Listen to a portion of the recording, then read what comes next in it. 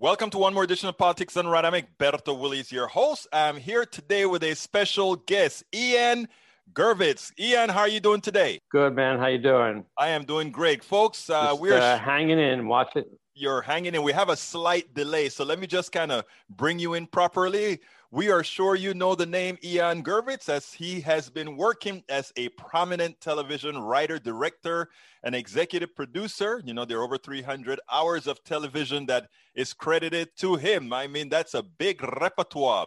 A native New Yorker who, since arriving in Hollywood, has worked on such professional hits as Wings, Becker, The Wonder Years, Get a Life, and Frasier. Who can forget Frasier? Between staff jobs, he's had studio term deals at New World, TriStar, NBC Studios, and Paramount.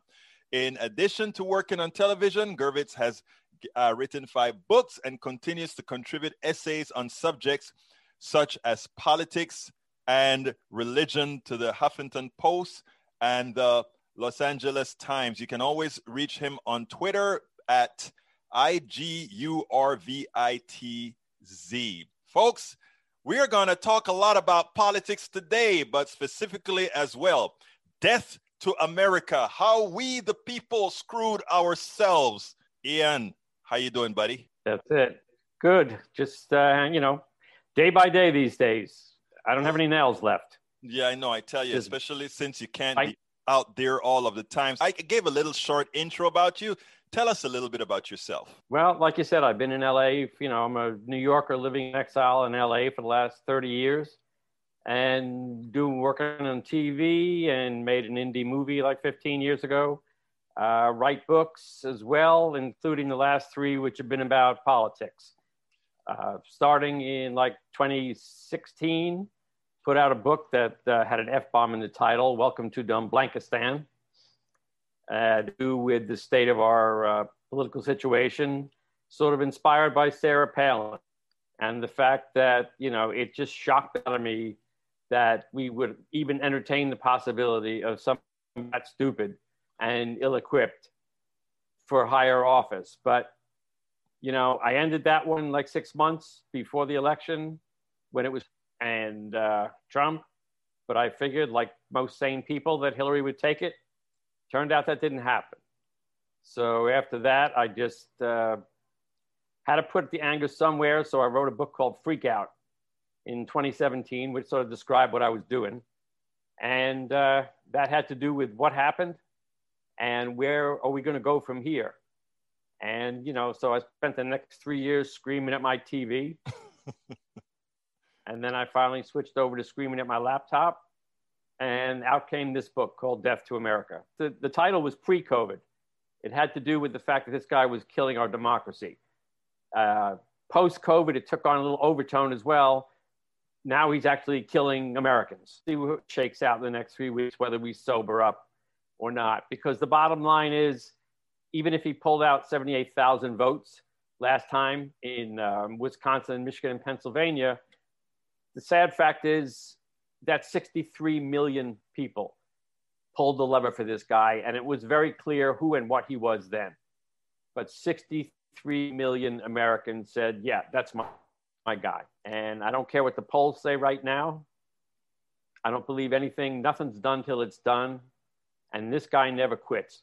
So, that's so true. This guy, this guy never quits. Now, let me just say one thing, because I'm a political junkie, do political shows all of the times. And what I try to tell people is I want everybody to have your caution, first of all, that you don't care. It's not over until it's over. Secondly, what I want people to do is go out there and vote. In other words, no fear, go out there and vote. But thirdly, I want to let them know that Trump is not magic. Trump did not pull out something magical in 2016.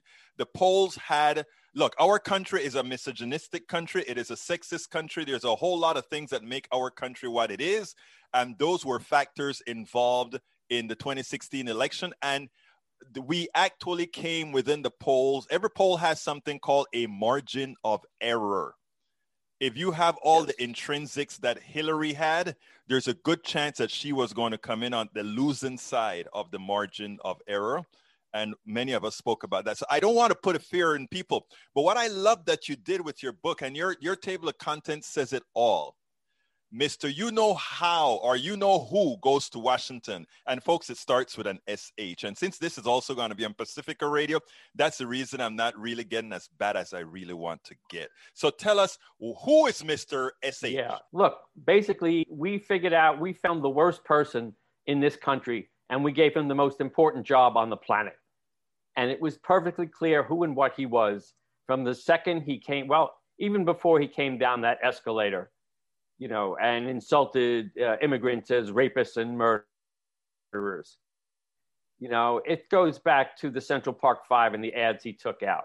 You know, it goes back to his disgusting birther movement, that the media was complicit in giving him a platform.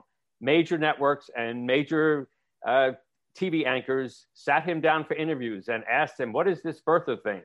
And how do you know? And at the time he said, I've got people crawling all over, investigators all over Hawaii, and what they're finding is unbelievable. So, you know, what'd they find? Nothing, because there was never anything there, and they should have known that. And after that, I blame the media because they aired those rallies in their entirety, from start to finish. They gave him free airtime. The only thing they should have done is run a 5-second clip with a crawl underneath that said deranged racist maniac loose in local arena. And that should have been the story.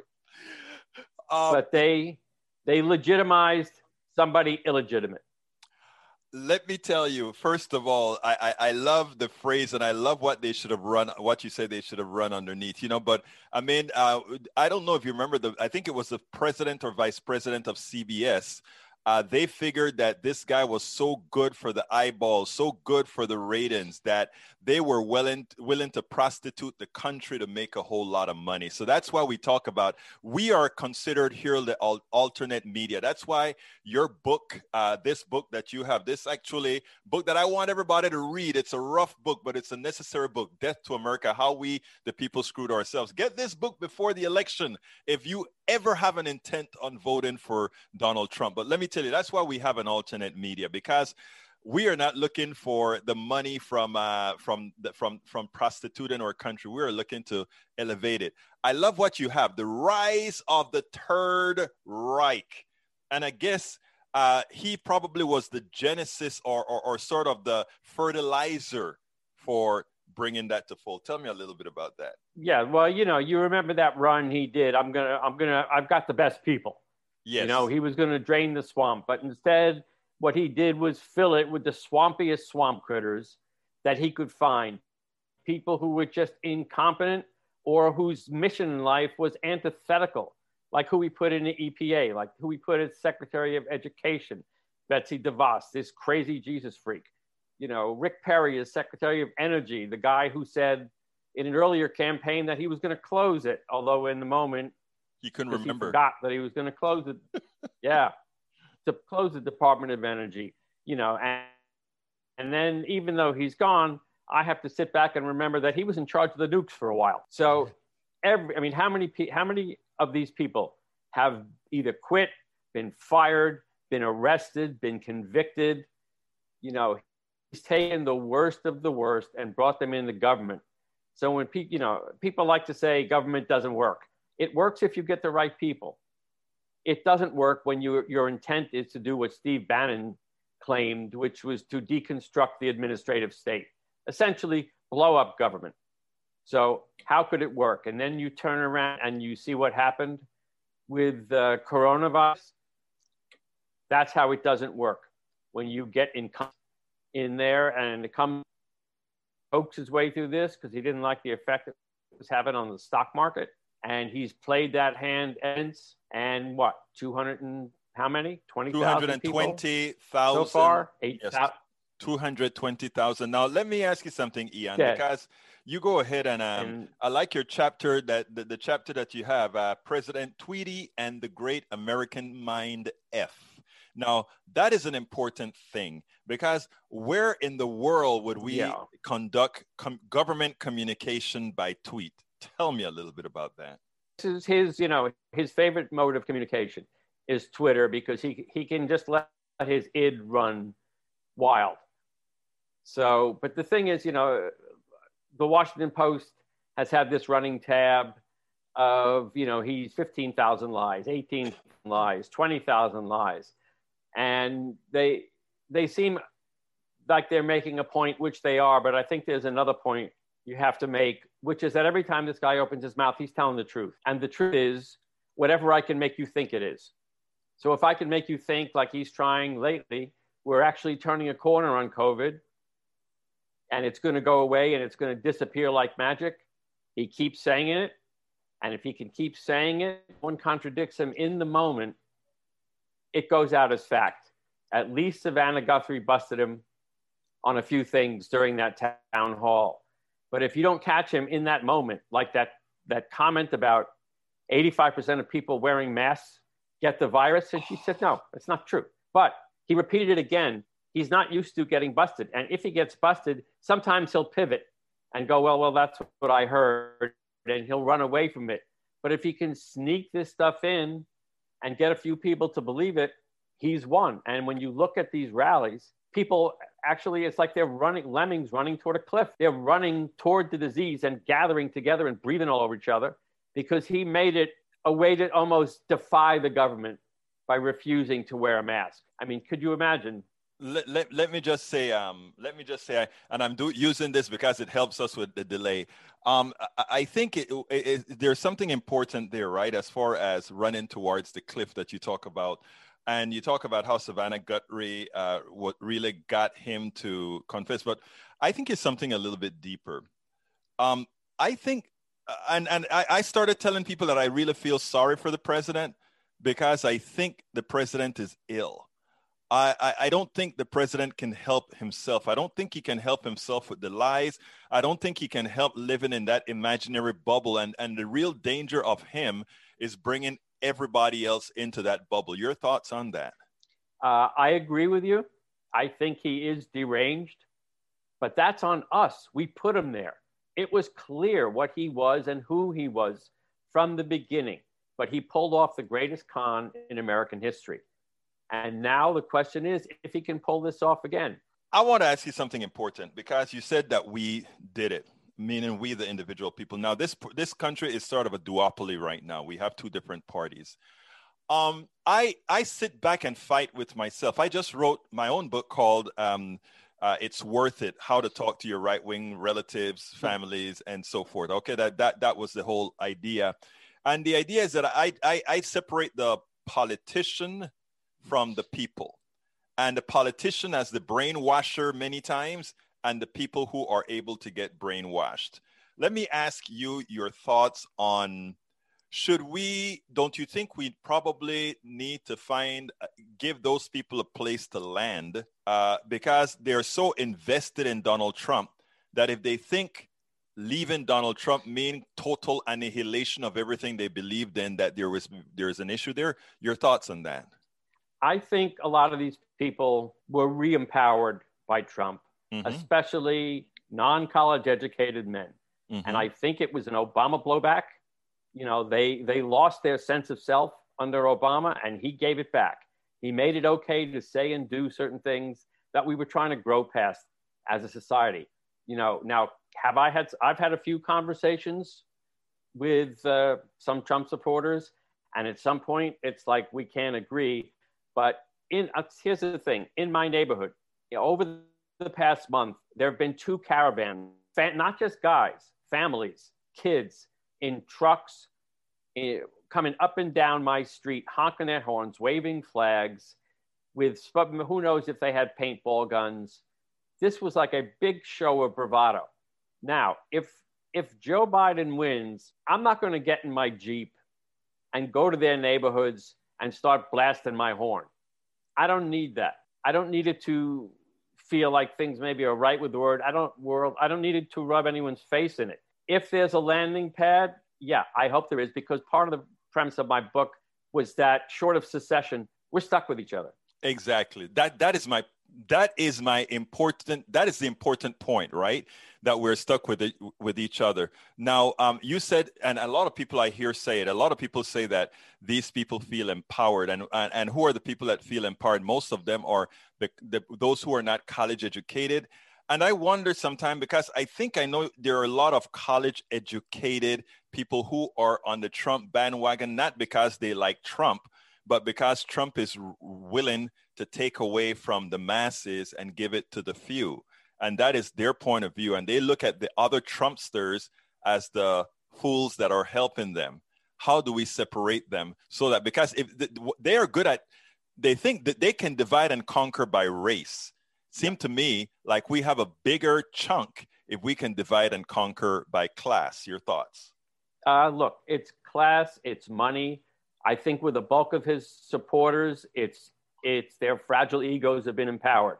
With another small group, they like those tax cuts. Right. So yeah, it's good for the stock market. But the fact of the matter is, even his economic advisor at the time, who was instrumental in those tax cuts to get the corporate rate down to like 21%, he's come out and said, we may have to kick it up to like 28 because the money's got to come from somewhere. So right. This is at least the kind of thinking that acknowledges we have to raise taxes and we have to use it for the good of the country. Now, who we elect, those people decide what is the good of the country. I love that some people are scared to death because they think Joe Biden is some crazy socialist. First of all, he's a centrist Democrat, if ever there was one. And secondly, even the craziest socialist come January 2021, they're going to be facing an economic catastrophe like Biden and Obama faced in 2009. Worse. And on top of that, a virus it will not be gone, that will still be killing people. And the virus and the economy are inextricably linked.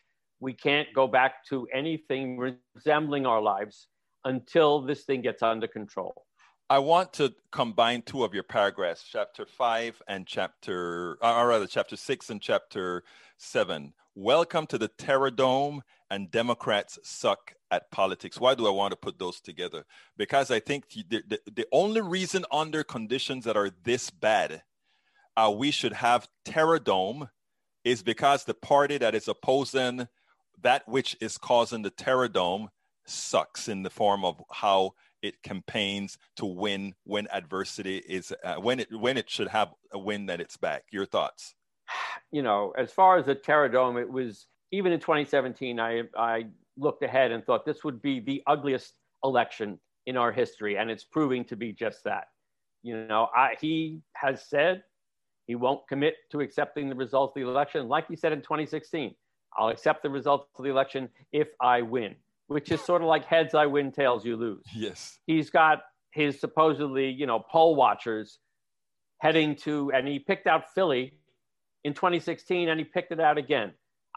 We maybe need to get some people to make sure everything is, nothing crooked's going on. What in the world do you think you're going to catch? People running in, voting, going out, changing clothes, put on a fake mustache with fake ID and running back. He says these things that make no sense and the media never busts him on it. He says what's going on with the ballots and it's crazy with dogs and cats and dead people, everybody. He just rambles, but he's trying to put the stink on mail-in voting as a precursor to attack state by state if the results are close. So, the chances of him losing and then conceding on election night or soon after, I think are very slim. And if he is getting blown out, my guess is he's got the Trump jet gassed up and he's got some of the immediate family ready to go. If I were Eric Trump, I would be double checking on where that plane is because I don't think he's going to get the invite. He's going to be on that plane, midnight flight to Moscow. As opposed, and as far as Democrats go, we don't know how to go for the throat. We think that every election is about ideas and plans. And I love Elizabeth Warren, but during the primaries, I've got a plan for this, I got a plan for that. They're not about plans. It's about inspiring people. It's about reaching people emotionally. But Democrats, thank God for the Lincoln Project and Republican voters against Trump. They're doing the hardcore ads that the Democratic Party just doesn't seem to be able to do. Now, Biden, I think he has to stay on the high road, because there was a moment where I thought, you know, maybe we're settling for this guy. But then I thought about it some more. And what I think is that we reached out to this guy. And it's an emotional reaction for someone who is intelligent, experienced, empathetic, and just decent. I think most Americans are craving decency from the White House and in government. Let me tell you something, Ian. First of all, you're right. I am not a Biden fan, and I became a Biden fan in the way the campaign is being run for the most part. I am disappointed in the way the other organizations that are supposed to be supporting the candidates, external of the candidate, the type of ads that you're running. You're absolutely right. Thanks for RVAT and the Lincoln Project. They are doing a good, the hard-hitting job that needs to get done. That said, like I said, in my case, I'm a lot more left than Biden is, but Biden is somebody who will look at what things, you know, how things need to move forward. Now, you're a writer. The job that you do, you have to have the pulse of America. The shows that you've written for, these were well-received shows, which means you have somehow had the pulse of America. I expect a landslide. My question to you is, how are the writers in Hollywood going to communicate? Because you guys have a job to do after this is over. You have to find a way with your funny pieces, with your documentaries and all of that, to help bring us back together. What's your intent on that? You know, once we get past, I would say, stage one, relief. And again, knock wood, if it happens. It will. Yes. If we get past relief, and if we get past the momentary need to rub it in somebody's face who you knew who wouldn't shut up about Trump, you know, hopefully that will get through that pretty quickly. But after that, I think we're into pragmatic, solutions to real problems. This virus will still be in our lives. The economy will still be in the tank. People will be out of work. It's not like electing a Democrat. All it does is slam the brakes on disaster. Right. And Donald Trump, and I'm a New Yorker, and when he uses this word, I know what he means, and I use it too. He is an effing disaster. You know, all I would say to Republicans right now is, if you think you're tired of all that winning he said you were going to do, look out the window. How's life? You know, use Reagan's comment. Are you better off now than you were 4 years ago? Can you go to work? Do you have a job? Can you pay your bills? Are your kids in school? Can you take your kids to the movies? Can you go out with a family for dinner? Can you meet a friend for a beer? Can you go to a bar and watch a baseball or football game? You know, life has become abnormal, and it's this guy's fault 100%. I've got two last questions. The first is, tell me a little bit about the 7 sins that gave us Trump, and sort of in a quick shot way, and then I have a last thing for you. You know, it's our love of money and the fact that we equate money with goodness. You know, there's a little Calvinist side to that. It is fame and what he did on The Apprentice that legitimized him. It sold us, he's 300 pounds of Trump steaks, and The Apprentice sold us that as a real businessman. It's our silly notion of freedom, which we think is the same as license. I can do whatever I want. I don't have to wear a mask and you can't stop me. As opposed to freedom being something we experience individually and share collectively. We need each other to live as free people. You know, there's a problem, I think, with our understanding of religion and what the nature of this is. You know, look at those Supreme Court hearings. There's a little frightening religious undertone to her that scares the hell out of me. But it's how we have been taught, how we think, the values we have that we think are American that aren't. You know, patriotism is not about flags and, you know, jets flying overhead at football games and color guards and songs. Those are just symbols of more important concepts about a way to live based on freedom But like I said, it's something we have as individuals, but something we need each other to guarantee. Now, what didn't I ask you that you would have liked me to ask you? I think you covered it all. You know, it's basically this is a fight for the soul of the country, you know, and I don't understand people who, you know, maybe in 2016, I get it. Hillary was bashed for 2 years. A lot of people said, I hate him, but I can't stand her. And maybe we need a businessman. He'll shake things up. So I almost get some people. I comprehend it. I don't understand it, but I comprehend it. Now, even if he's floating around in the high 30s or low 40s, I do not understand those people. I know. This is the biggest disaster we have ever had in my lifetime. And he cannot hoax his way out. He can't tap dance or lie his way out. You know, Truman said the buck stops here. With Trump, the buck stops everywhere else. And he's just shucking and jiving and tap dancing and hoping to just like entertain his way to re-election. You know, the other night, I forget, he was down south, maybe in Macon, you know, and said, if I may have to leave the country if you don't elect me. And my thought was, I'll give you a ride to the airport. You know, whatever I can do, just get out and leave this country alone. You were a mistake. You were a bad marriage. You know, you were the hooker we married and woke up with the next morning and looked around and said, oh, I don't know if this was a good idea. What's this ring on my hand? Who is this person? You know, you got to go. And I hope the American people are smart enough to get rid of him.